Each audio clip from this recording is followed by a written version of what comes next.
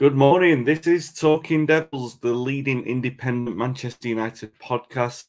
I'm your host, Wayne Barton, joined as usual, but in a very different format today by the legendary football writer, Paddy Barclay. Good morning, Paddy. How are you doing?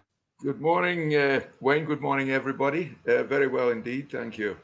As we speak, the morning after a Manchester United victory, however one that must be weighed against the quality of the opposition. But that I'm sure will unfold. Similar story to your team, aren't we, really? The start of the season, a couple of losses, a couple of wins in there. How are Dundee faring? I thought you meant Fulham, my English, my Premier League team, who've had a great start. But Dundee, we've had what was it Manchester United have spent in the transfer window? Wayne, you'd have the correct figure, but it's over 200 million. 200 million, yeah. Yeah, 200 million. Well, we've spent, you know, all those notes on the end of the 200 and 200 are the two. We've spent the last of those notes. Yeah. I tell you, it's a different world, but I still love Dundee as much as you and everybody else who's with us today loves Manchester United. I quite like Manchester United. Yeah. Fulham started the season quite well. They slightly different transfer approach to Nottingham Forest. They've gone for a little more stability than Forest's two-team transfers. Exactly, but both teams came up together. I must admit, I felt, particularly with the investment that Forest made, that Forest could be the best of the three promoted clubs. But of course, they had one or two loan players in that very good promotion side under Cooper, and so they've had to bring in a lot of players. 21 has got to be a record, hasn't it? Anyway, there's some good ones among them, and I still feel that Forest will find their feet and will survive. And I think there could be a couple of big names going down at the end of this season. If you look at this sort of early form, we're only just over 10% into the season, 15% into the season. But there are one or two big clubs who are looking, or famous clubs that are looking at the bottom of the league, and Leicester United's opponents last night are one of them. Another blue team, Everton. This great, they're not worried about winning the league; they're worried about staying in it. And for a club with Everton's history, that's not good enough. No, it's not. It was a good win for United last night. The transfer strategy of Forest it does baffle me a little bit, because I just wonder, when they got to like 15, or when they got to 10, how are they selling the club to the next 10? You know, like, all right, you could say you're going to come in and make a difference, but it's like there's like the team that came up, the team that they brought in, and then this extra team. Oh, you'll be playing if these 6 players out injured. You know what I mean? It seems a bit odd, but it might work for them. It seems a risk. It does. They definitely stockpiled for sure. United have made 5 signings. We'll talk about all of them, and a lot of players who did remain. Obviously, we're here to talk about Erik ten Hag's start to life at Manchester United, and Paddy, as his reputation dictates, is one of the best people to actually talk to about that. Not only his masterful biography of Busby, which I plug every single week on the history podcast that we do, the Football Bloody Hell, the biography of Alex Ferguson, which is no less masterful. Certainly one of my favourite books on Ferguson. So it is with Busby and Ferguson in mind that I wanted to sort of talk to you about Ten Hag, because the common thread that is associated with those two managers when they came into the job is that they demanded an unprecedented amount of control. Busby demanded total control over the club, and Ferguson similar. But in Ferguson's way, it was sort of like, let me I'm going to overhaul everything anyway, you know, like the youth system and all that. But he also had control over the actual playing squad, that he could get rid of anyone that he wanted to. And we'll talk about the specific examples in a bit. But the control is the tone, what I want to start talking about with Ten Hag, because it looks like that's one of the things that he has appeared to insist on. You know, first of all, that he's gone in there, he said, I want control over the playing squad, but also like the amount of discipline that he's instilled. It seems to, first of all, have been clear that he was working that way anyway, but then as soon as United capitulated at Brentford, and he made that very infamous decision to drag them all back into training, and then ran that training lap himself. He did the exact same drill as what he was putting the players through, to sort of say, look, I'm going to do it, you should have to do it as well. A very symbolic message that, I mean, neither Ferguson or Busby did that, but it was a very extreme message, and it seems to have come across in the way control. His team selections are all indicative of the level of control that he's got.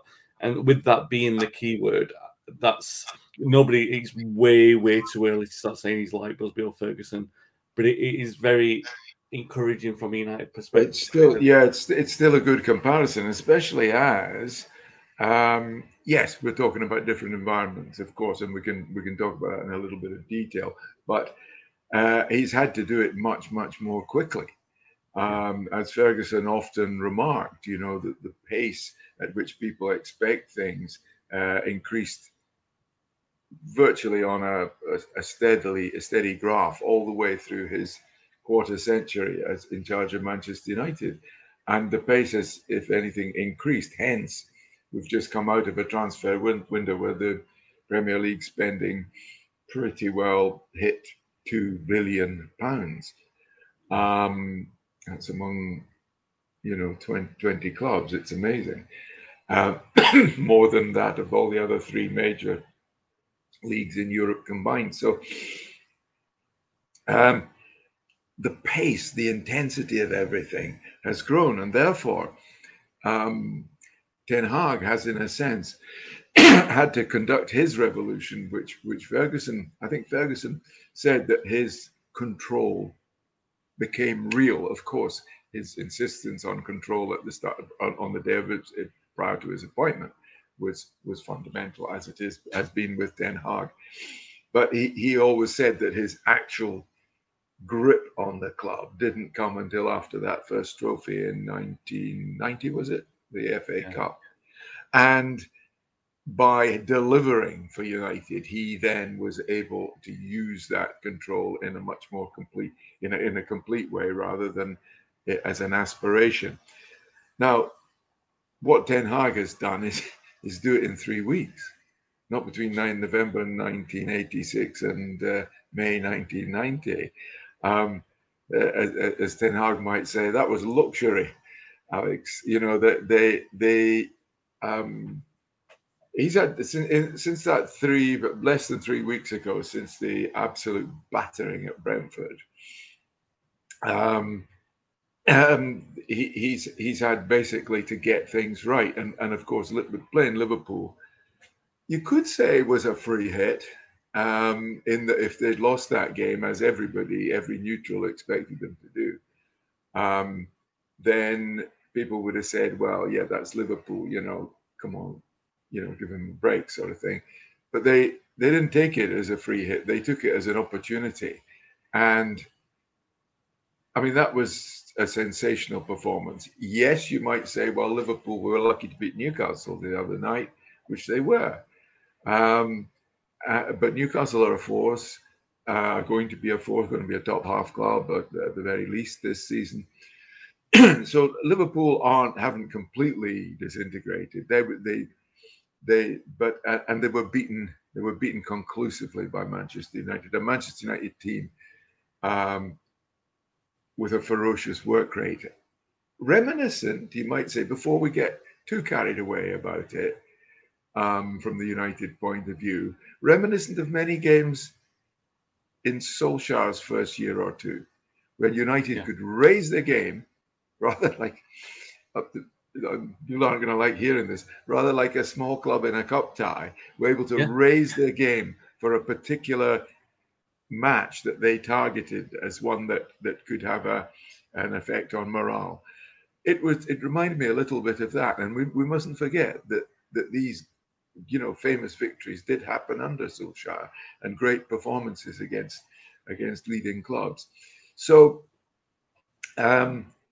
we have to take it all in that context. But there's no question at the moment, watching last night's performance at Leicester, that there was a control and an assumption, a control on the park where it really mattered, and an assumption of victory, which is something that Ten Hag has hinted at. He's talked about winning shouldn't be something that we have a party about. It should be our job. Yeah. And that was Fergusonian, wasn't it? And so, yes, that's without going back to the Busby era, which was slightly different. Yes, there is a glimmer of a resurgence of Manchester United becoming one day a Manchester United team again. It's 3 games. This is the sample size in which we're evaluating it on. 3 games after losing to Brentford 4-0, and those games have all been decided by a single goal. But we talked about Busby and Ferguson there, but you have to go back to obviously each of Ferguson's successors. Apart from Moyes, it's too small of a sample size, and it was with Ferguson's squad. With Van Gaal, there were two mini runs. There was the one where United won at Anfield, and they had Fellaini still playing as a false 10, and Juan Mata scoring the goal, scissor kick at Anfield, and Rooney doing the boxing celebration against Spurs. Like a mini resurgence there, and then when they had all the injuries and the kids came in, there was a little resurgence there, but there was never anything that you thought, all right, that's something that's going to stay for the long term. You knew there was like a temporary solution until the next transfer window. With Mourinho, I think there was a run where at the start of his second season, United won a few games by 4 goals with Pogba and Lukaku playing well, but you sort of knew there that they weren't playing really good football. It was Mourinho, Mourinho's best football, kind of, like those Pogba, they're very clinical. You're not always going to get that level of clinical finishing. So United were just benefiting from it in that moment. And then under Solskjaer, like you've already said, there was a famous start. I think it was like 18 games unbeaten, which effectively landed him the job. But for those of us who sat through those games, the first 2 or 3 games were, they're all right. They were good. They were entertaining. But then the rest of the performances were not so good. The results were good, but the performances were starting to decline. And I'm not saying that we thought Solskjaer was in trouble already. Definitely didn't think that. So we were encouraged by the results. But they were kind of like pluckier results, like what you were referring to, mostly the wins over City, which he had a really good record in the league game. Well, in general games against City, he had a good record there. But earlier on in the cup runs, I think we played Arsenal in the cup, at Chelsea in the cup, we played at Spurs, and Solskjaer's tactical plans were always really good. But the performances were not so good.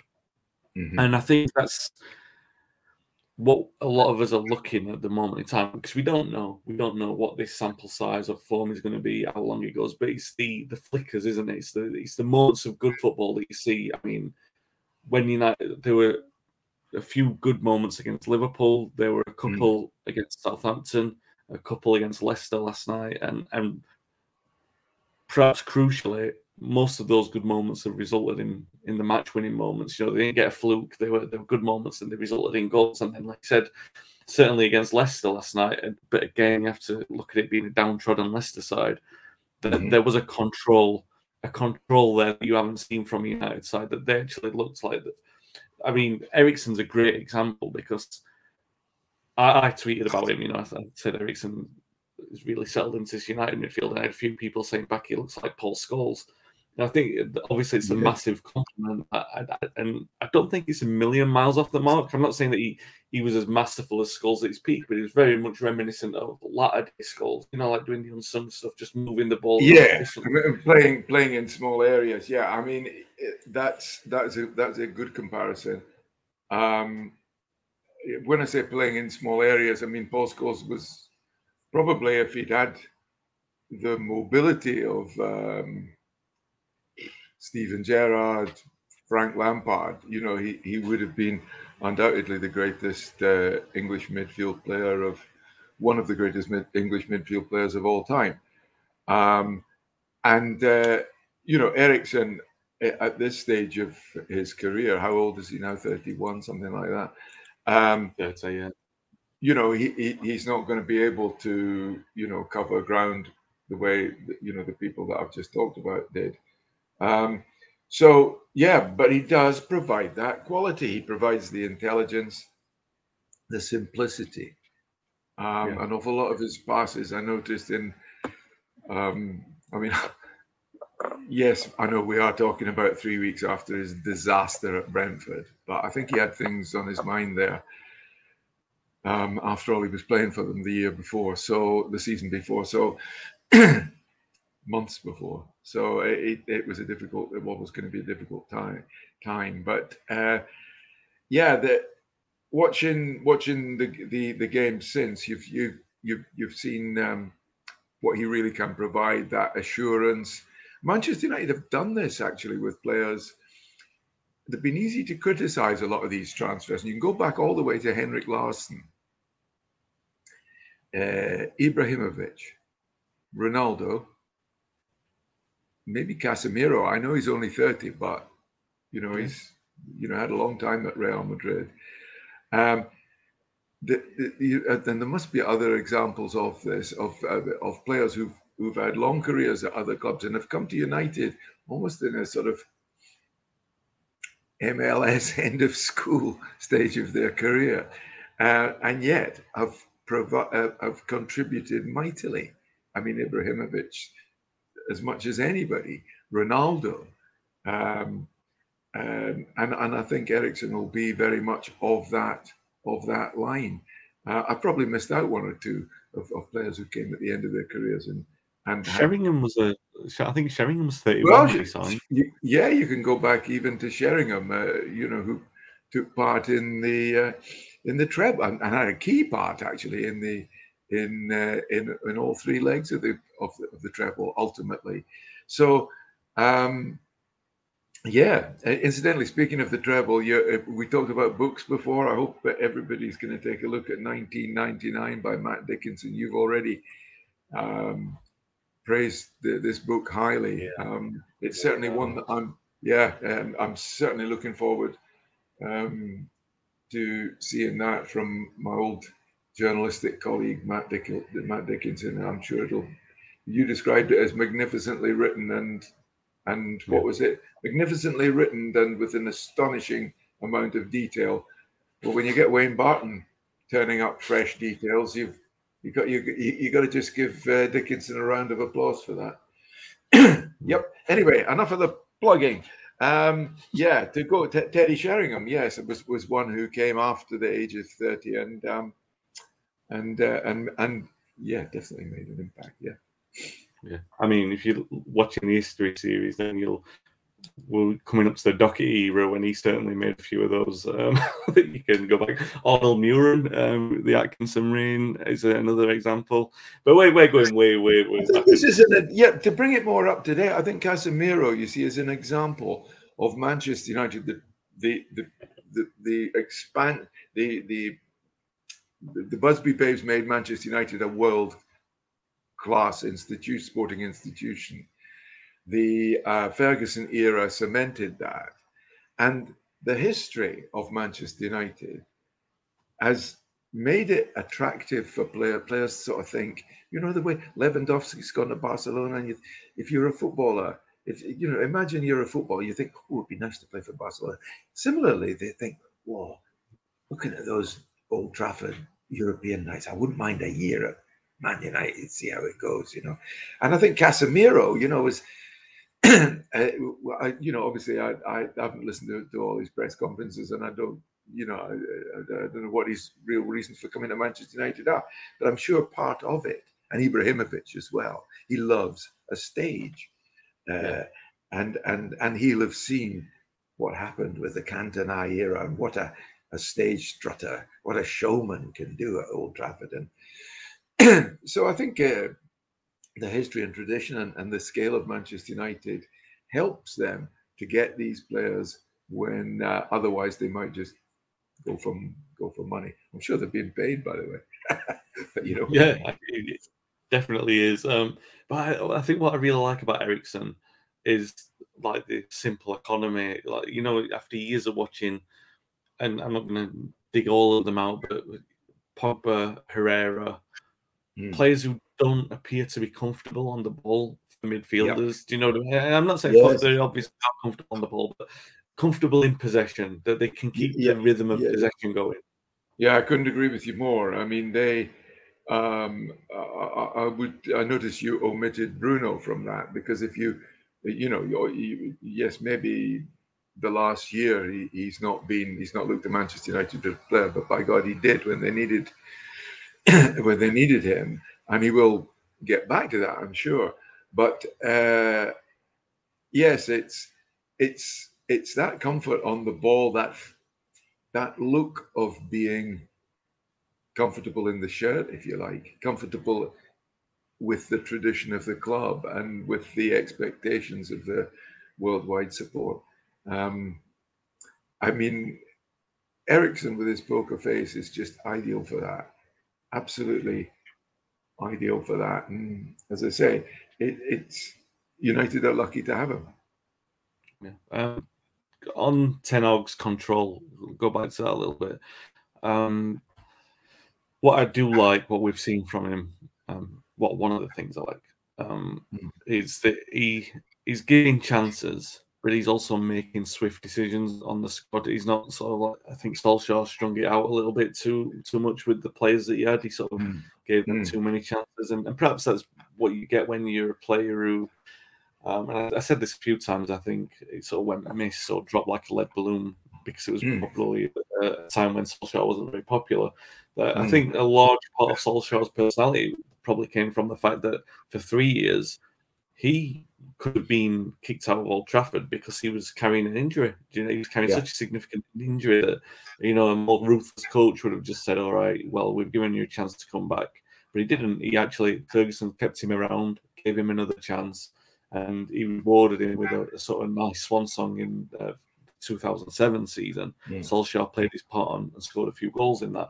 So I think that probably played a part in the reason why players like Phil Jones have been kept on.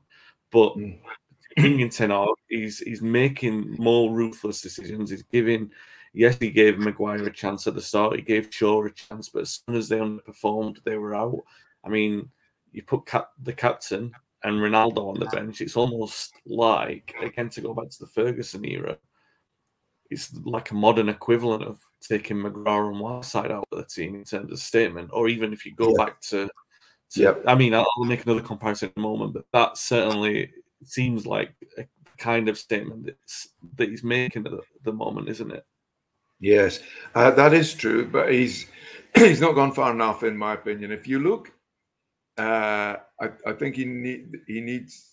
I mean, you're quite right to identify this as a success, this ruthlessness. But as an example of where the crossbar is, you just need to look, and I'm sure most of the people listening won't like to hear this. You just need to look across the city to Manchester City. They've been the best, in my opinion, the best in the Premier League, not only for winning titles, but for getting rid of players. As soon as the players surplus their requirements, and it doesn't matter, they're not frightened of them doing well elsewhere. Gabriel Jesus, he's above Manchester City at the moment with Arsenal, but they knew what they wanted to do. And they knew that by getting, at the end of the season, they're going to have more goals with Erling Haaland than Gabriel Jesus. And there's no point in keeping Gabriel Jesus if he's going to be on the bench all the time. Yeah. So they get money out of him, which they need it to balance the books at Manchester City, which they haven't always done, of course. But one thing you do have to say about Manchester City is that they've been very, very good at giving, at not having moaning faces hanging around the club. Now, Phil Jones, I'm not saying he's a troublemaker. I'm not saying any of these players are troublemakers, but they're not going to be part of the future of Manchester United. I'll name them. Phil Jones, possibly Maguire. The fullback, Williams, is it? Yeah. The young lad. Brandon. He's not going to be a Manchester United player, I don't think. On top of that, the left back, Shaw. Now he's not going to be part of the new Manchester United because they brought in a left back who's going to get better and better, Tyrell Malacia. Yeah, in my opinion, he's been he'd been up there with Eriksen as one of the big improvements. I mean, you just realise what was wrong with Shaw when you see this boy come in. He's much better, isn't he? He's unbelievable. Him and Eriksen, Martinez to a certain extent, but Martinez is a bit different because you're analysing him more as a defender because of his height. But Malacia and Eriksen, they've just come in and putting in 7 out of 10s, and it's something that you take for granted. Yeah. When you watch a successful team, but they've come in and it's for that to be a massive improvement. Yeah, it's Malacia has been incredible. I think he's been, arguably, the best so far. Of course, we await the debut of Antony, and I'm sure we're going to get on to that. I mean, what a mouth-watering fixture is Manchester United's next, even without Antony. But if you add the prospect of Antony into it, well, you just start drooling, even as a neutral. But to talk about Lisandro Martinez, when I first saw him, I don't remember seeing him in the game against Brighton, but in the Brentford game, I just was the same as everybody. I thought, what? A Manchester United committing suicide? What's this all about? I mean, you can't be a small central defender. Cannavaro, I think, was World Player of the Year when he was as a centre back, and he was no bigger than Martinez. So there's Gary Neville played centre half, and he's a little fella. So there's no law that says you can't be a small centre half, but it was it was the first time I'd seen Martinez in English football, and it reminded me of the first time I saw Paul Pogba. You remember in a derby against City, and he looked like a kid that won a competition to play for 5 minutes alongside professionals, and he was hooked after, I think, at halftime by Ferguson. And yet, he over the last 2 weeks has said, right, this is what I need to do. I've studied English football, but now that I know the physical demands of it, this is what I have to do. Whether his lack of height will be exploited as time goes by remains to be seen. But he's not been brushed off, is he? He was brilliant against Liverpool, man of the match at Southampton, and good again. I mean, the thing is with a defender like Martinez is he's obviously got to compensate. So you're looking at how he compensates and his reading of the game and his tenacity. Getting to the tackles either early enough that the height doesn't matter. Certainly on the ground, he's front foot forward, so he's getting in front. I mean, another one's just occurred to me. Actually, you talk about defenders who are brainy, who can work out solutions that don't involve physique. Late Jamie Carragher, when he settled down as a centre back, he was no giant, although he was taller than any of the others we've discussed. He was like that. He couldn't compete necessarily physically with wasn't as quick as Shevchenko, for example, but in the end, he got the better of him in Istanbul. So I think, it flashed, that particular contest flashed across my mind when I saw Martinez work out a few angles in those games you've discussed. I'm looking forward to seeing him now because, of course, he can play a little bit as well. So it's going to be very, very interesting to see how Harry Maguire may get back in the side because Varane, how long will Varane stay clear of injury? How many games can he play in a month? that remains to be seen. But so that's why I'm not sure. People say, "Oh, Ten Hag's made his decision about Harry Maguire." I'm not sure yet. There's a lot of ruthlessness going on in there, and you're probably right there. Areas where he'll probably have to be more ruthless. We've got a comment in here from Blind Pew. He says, "With Anthony's arrival, do you think Rashford will have some much needed time?" This is the point, right? There's no pulling punches in the comments. No fancy in there. But the point, I thought Rashford played well last night, actually. But it relates back to the ruthlessness, right? There are other areas in the team that standards will need to be raised, and with Anthony coming in, the likes of Rashford and Sancho and certainly Martial and even Ronaldo, and we'll talk about him in a minute, but all those players now, they need to step up. Because I think Anthony's going to play, he's going to play, so there's 2 spaces left. Well, he could play. He could play all along the front, can't he? If he plays, I mean, to paraphrase Blind Pew, with Anthony's arrival, do you think Jadon Sancho has had a much-needed rocket up his backside? That's another question. Yeah, nice. Goal scorer last night after being fairly anonymous in quite a few matches since he came from Dortmund. Yeah, no, he struggled last season. His goal against Liverpool was outstanding. His quick feet in the box, and you do wonder, first of all, bring better midfielders in, better quality of possession, better quality of chances, pick the heads off the floor, get the shoulders a bit higher. Players playing with more confidence.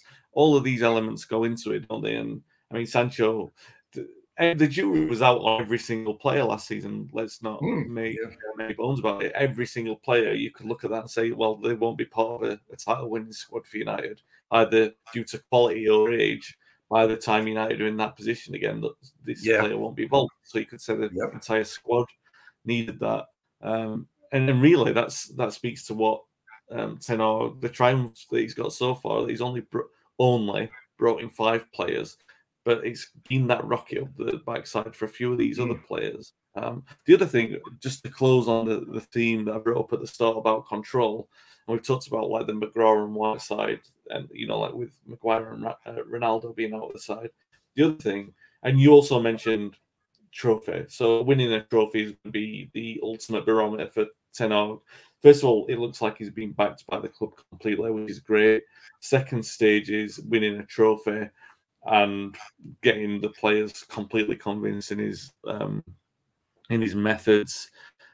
The other thing, which he sort of did, but I know a lot of people wouldn't give him the responsibility for this, because he was appointed early, because he was in the job early. It's early as last season when he was present at the last game of last season to watch United play to watch us lose at Palace. He was obviously making decisions, and those decisions included taking a contract offer off the table for Paul Pogba.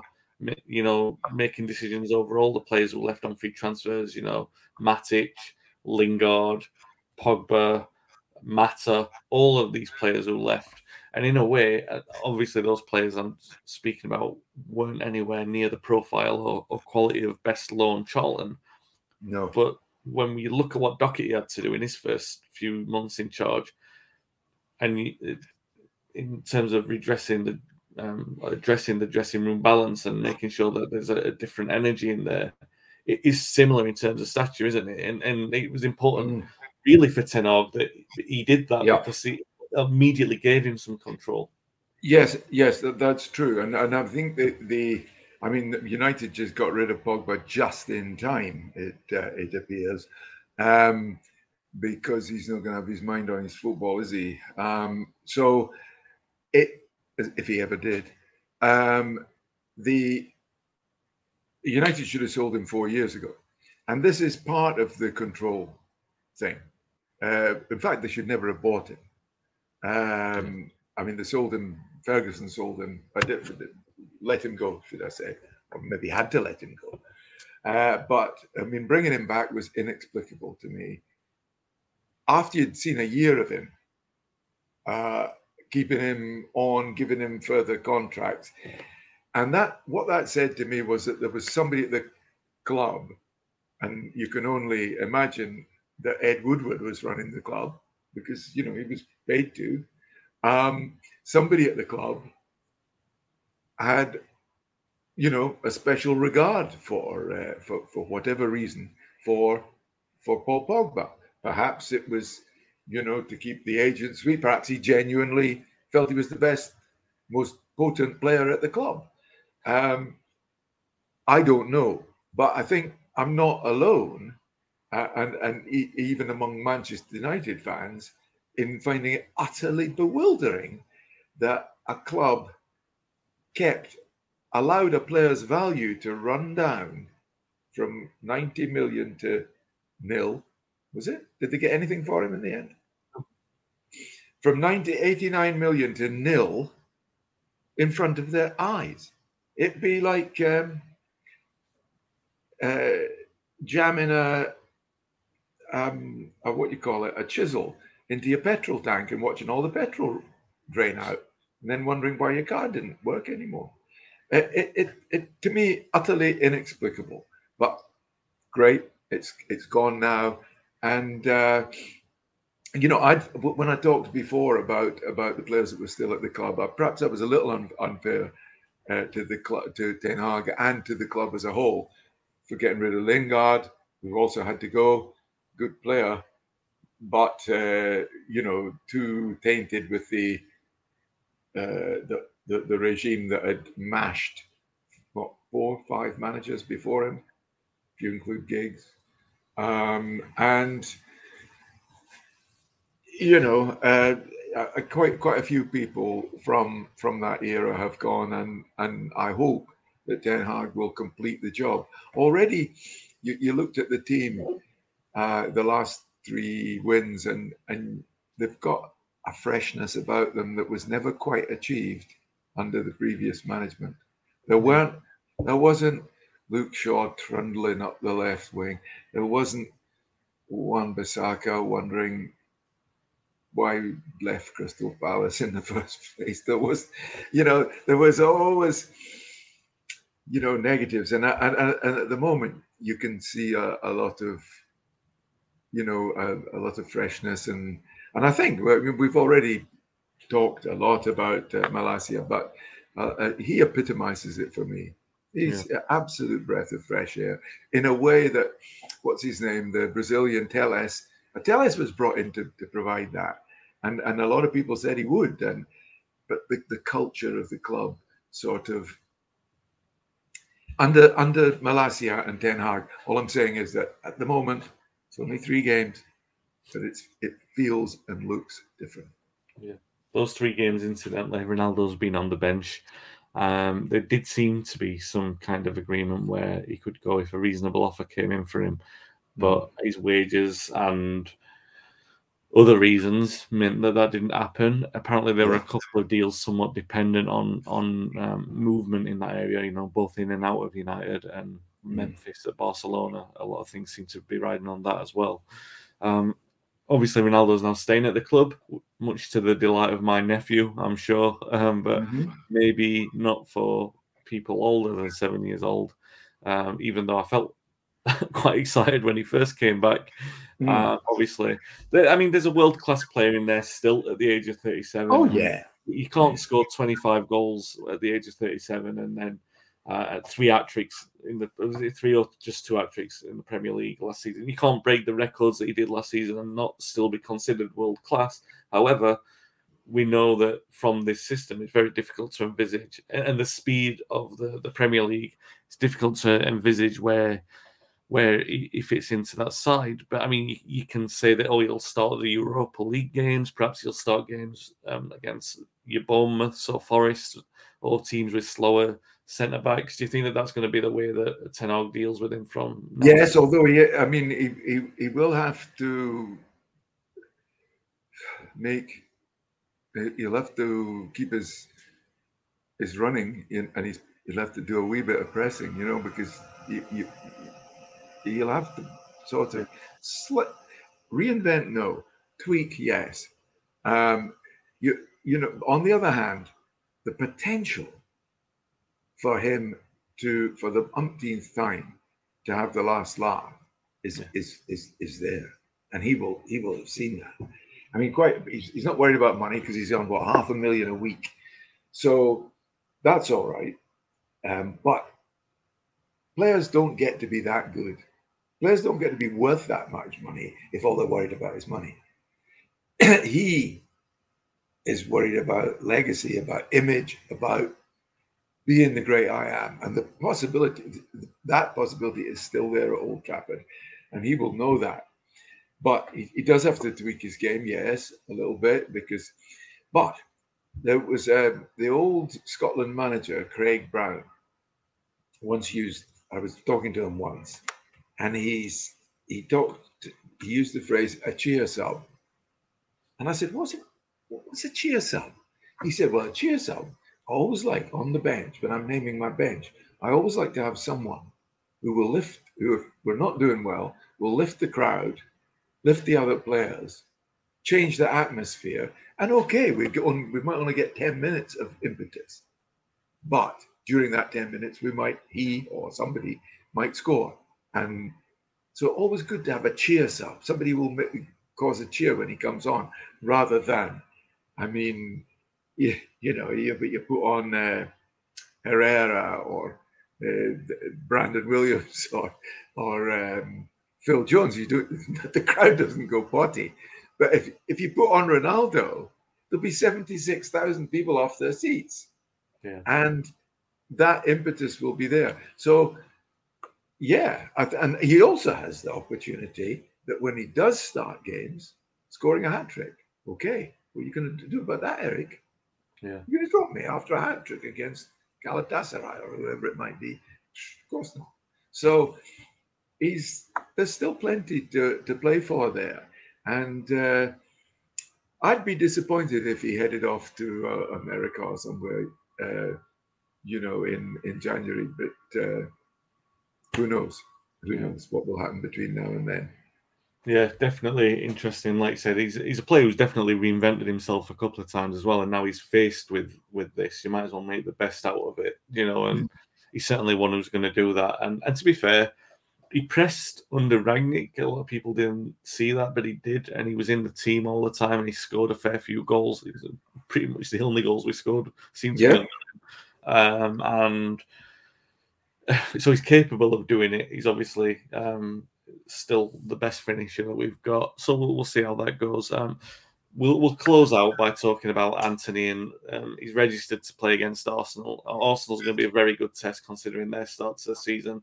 The fact that they weren't brilliant against Fulham. I think Fulham probably deserves something from that game. Most of our lot who were there said that, but it was certainly very close. But the fact is, 15 points from 5 matches. Very strong start. Yeah, very, very strong start, and all of those people, and there were lots of them, Arsenal people who said, oh God, this Arteta's, a pale imitation of Guardiola. We don't want him. Blah blah blah. You don't hear a lot of that now, and there's a. I talked before about the hope that there's a freshness about Manchester United that other regimes have not been able to achieve under Ten Hag. There's undoubtedly that freshness, exuberance. A lot of it comes from homegrown youth, in the case of Arsenal, but it's there. And when I say homegrown, I mean some of Martinelli's not. And they'll have to watch. United will have to watch him. He's having a good start to the season, but youth that's grown up with the club, if you see what I mean. So yeah, that and the intensity with which they play is something that United have not been tested quite in the same way in some of the games on their recent mini run. So it's absolutely mouthwatering. But if Manchester United play with the relish and intensity that they showed against Liverpool, they can win it. Also, not just a cheer sub, probably a cheer starter. Yeah. if they decide to go with Antony. Antony, £85 million, the second most expensive player in the club's history. United wanted Ronaldinho back in 2003, and Yeah. I'm not saying that he's in the same class as him, but he does things on the ball that remind you of Ronaldinho. He's there to entertain. He's there to put on a show. He's very much, in that respect, a player that right out of the United playbook, isn't he? Oh yes. I can remember early Ronaldo actually. He was an entity. In fact, he was criticised that somebody called him a show pony, and in fact, lots of people became the phrase that you associate with him because he did like a trick. And of course, what we probably didn't know is that he was working out which tricks worked 9 times out of 10 and which only worked 5 times out of 10. I mean, looking back on it, that was a phase he went through, and probably deliberately or at least instinctively. I don't know. I can't wait to see Antony, and maybe we're expecting too much too soon. But to have a true entertainer at Old Trafford would just increase the happiness of an already well. You can answer. A question's just gone across my mind, Wayne, and I can only really get an answer from you because I don't know. I'm not a season ticket holder. I'm not a Old Trafford regular. But can you still hate the ownership while loving the club? Can you forget the ownership for 90 minutes if the product on the field's good enough? For example, during the Liverpool game, did you give a second thought to Joel Glazer? It's a great question. You know me well enough to know that I'm such a purist about the football that, like, the second the minute goes, I'm just invested in the game. So yeah, I mean, the atmosphere is all around you anyway. Especially at the moment with the intense protests. I know that they exist and that they're there. But like Liverpool's a great example because when you're in the moment, especially that game, it's the game that I absolutely detest every season because I liked it when it was at 12:30 kickoff because it's over and done with early in the day. If it's at 8 o'clock at night, I don't know why they do it because you put through it like the entire day, just thinking about it. The entire game is that, and then it's like waiting for it to be over. Especially when you're winning, it's just like blow the whistle, man. Do you know what I mean? First off, like. Make this game end after 26 minutes, curtail it so it had to be abandoned and the score sticks. So that kind of thing. Yeah. You can because remember, like United are not just who they are at the moment, and this is the same for any football club, any fan of any club. They are your entire memories of going and your entire history of going to that club and watching that team. And then if you do enjoy the club's history and stuff like that, or your club's history, not just United's, especially United, because it's so rich, you can go back and your relationship is with all of that as well. And I don't know. I'm not saying that I enjoy losing. Definitely do not. There were moments where I saw people walking out at before half time when we lost 5-0 to Liverpool last year, and thinking, I'm not one of those. I'll sit through I'm not saying that separates me in any way from anyone else, but I'll just sit and watch the entire thing. It is, and United's lows are moderate compared to the average football fan. For example, we didn't career down the divisions or anything like that, like Leeds United or Leicester. Exactly. So you understand, like Sheffield the travails are fairly moderate. United, this is as low as it's been since the relegation season, but it was still a top half team. And I'm sure, and I definitely want to say this, that the team at times probably not as good as the relegation team. That team was more popular and probably played better football. More popular, yeah. But there is still something. It's cathartic when you watch them win against Liverpool the way that they did recently, and your relationship is with the team real. You know what I mean? You're going to watch them play football, and you want to get behind the manager, and these are the things that you are involved in. That's your relationship for those 90 minutes. You're there to back the team and be like that. All the other stuff, I can understand why it's happening, and and I'm certainly, I have my own opinions on that, and I've voiced them on this channel before. But it's back in the team, because there's something. It was last night I tweeted about it, but it's something that I've been feeling. When we played well, there were 3 or 4 patterns of play in the first half where it looked like United, like they had a little bit of oomph about them. Even McTominay was being so maligned, looked to play well because there were good players playing around him, and he was full of confidence, and it was so good to see. It was so good to see Sancho with confidence, and Rashford especially. You want to see him drive at people because you know that he's good, and when they do it, I get emotional watching it. It's like, oh God, you're back. There's a little bit of you that's back. Do you know what I mean? And it's like that's my relationship with it as well, and I'm sure it's the same for like thousands of other people. So and the idea of seeing someone like Anthony coming in, who does that kind of thing, who's literally there to entertain. You don't know.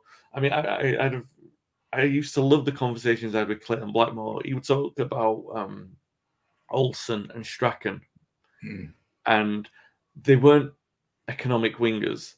They like to stop and they like to start.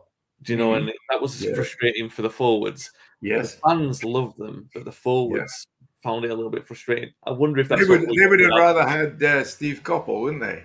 Exactly. Oh yeah, Beckham, Giggs. Get beyond, cross it.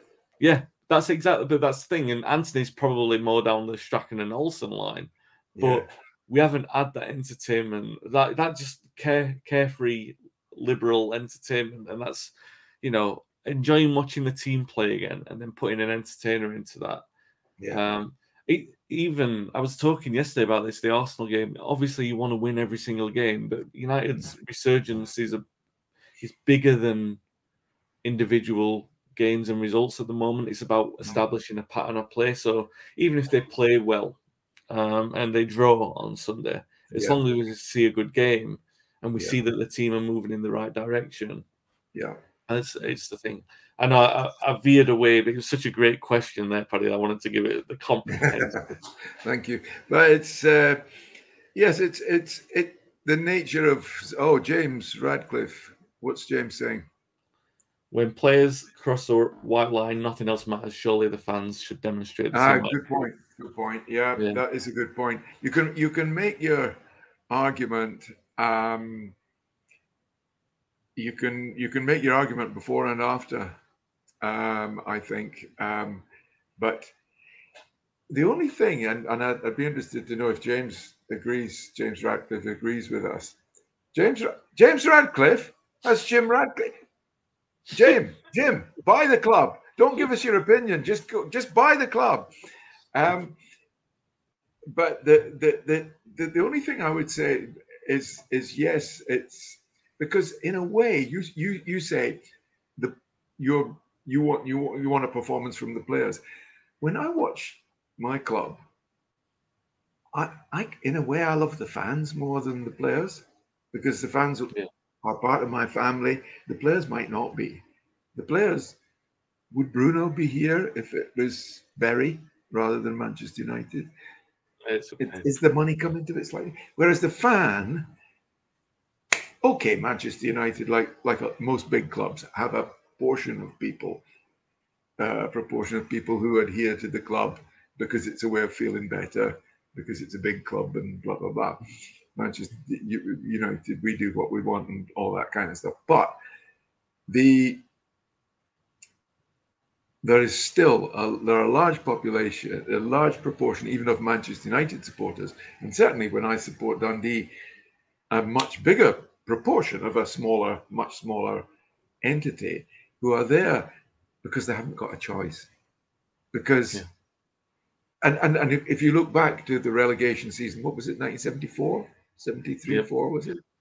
When United got relegated, and the crowd hardly changed in the second division, of what would now be the Championship.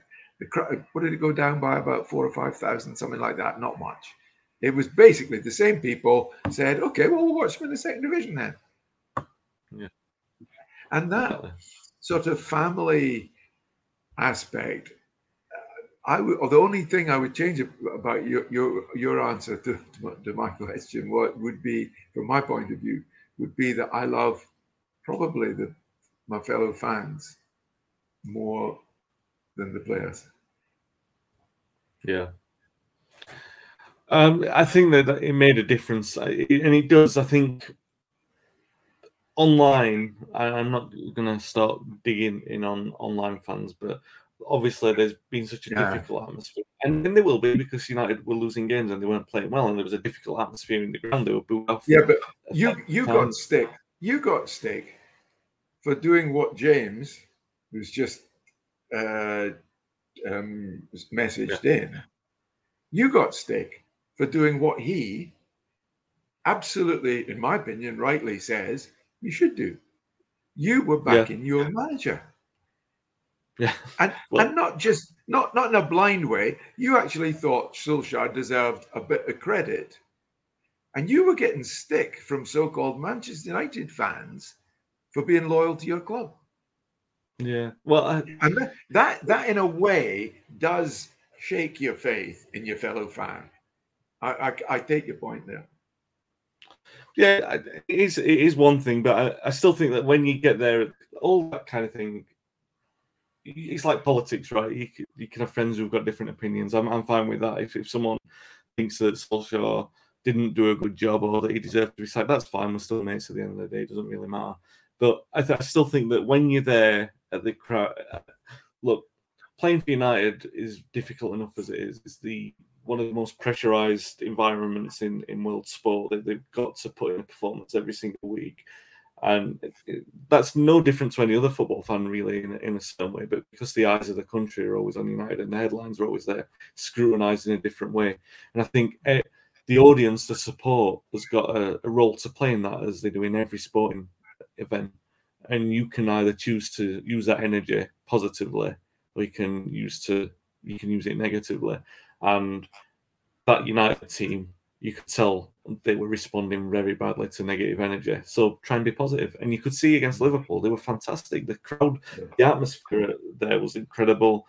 And obviously playing away from home the last couple of games on the back of that has probably helped, because United's away support is always fantastic. So it'll be interesting to see. At Leicester, it was like a home game. I was thinking, those Leicester fans are making quite a lot of noise. I was only watching on telly. I was thinking, those Leicester fans are pretty noisy for a load of fans who've had a terrible window on the bottom of the league. Of course, it was the United fans. I don't know how many there were, 2,000 maybe, but they made a right lot of noise. And so, yeah, you must be happier than you've been for a while anyway. 3 weeks. Yeah, we got for 3 weeks. We've got a comment in here. Ole was on a hiding to nothing from many fans. But you also have completely agree with that. It was like almost a wee bit like Roy Hodgson at Liverpool, because Kenny Dalglish had been in for the job, and so he was the anti-Kenny, and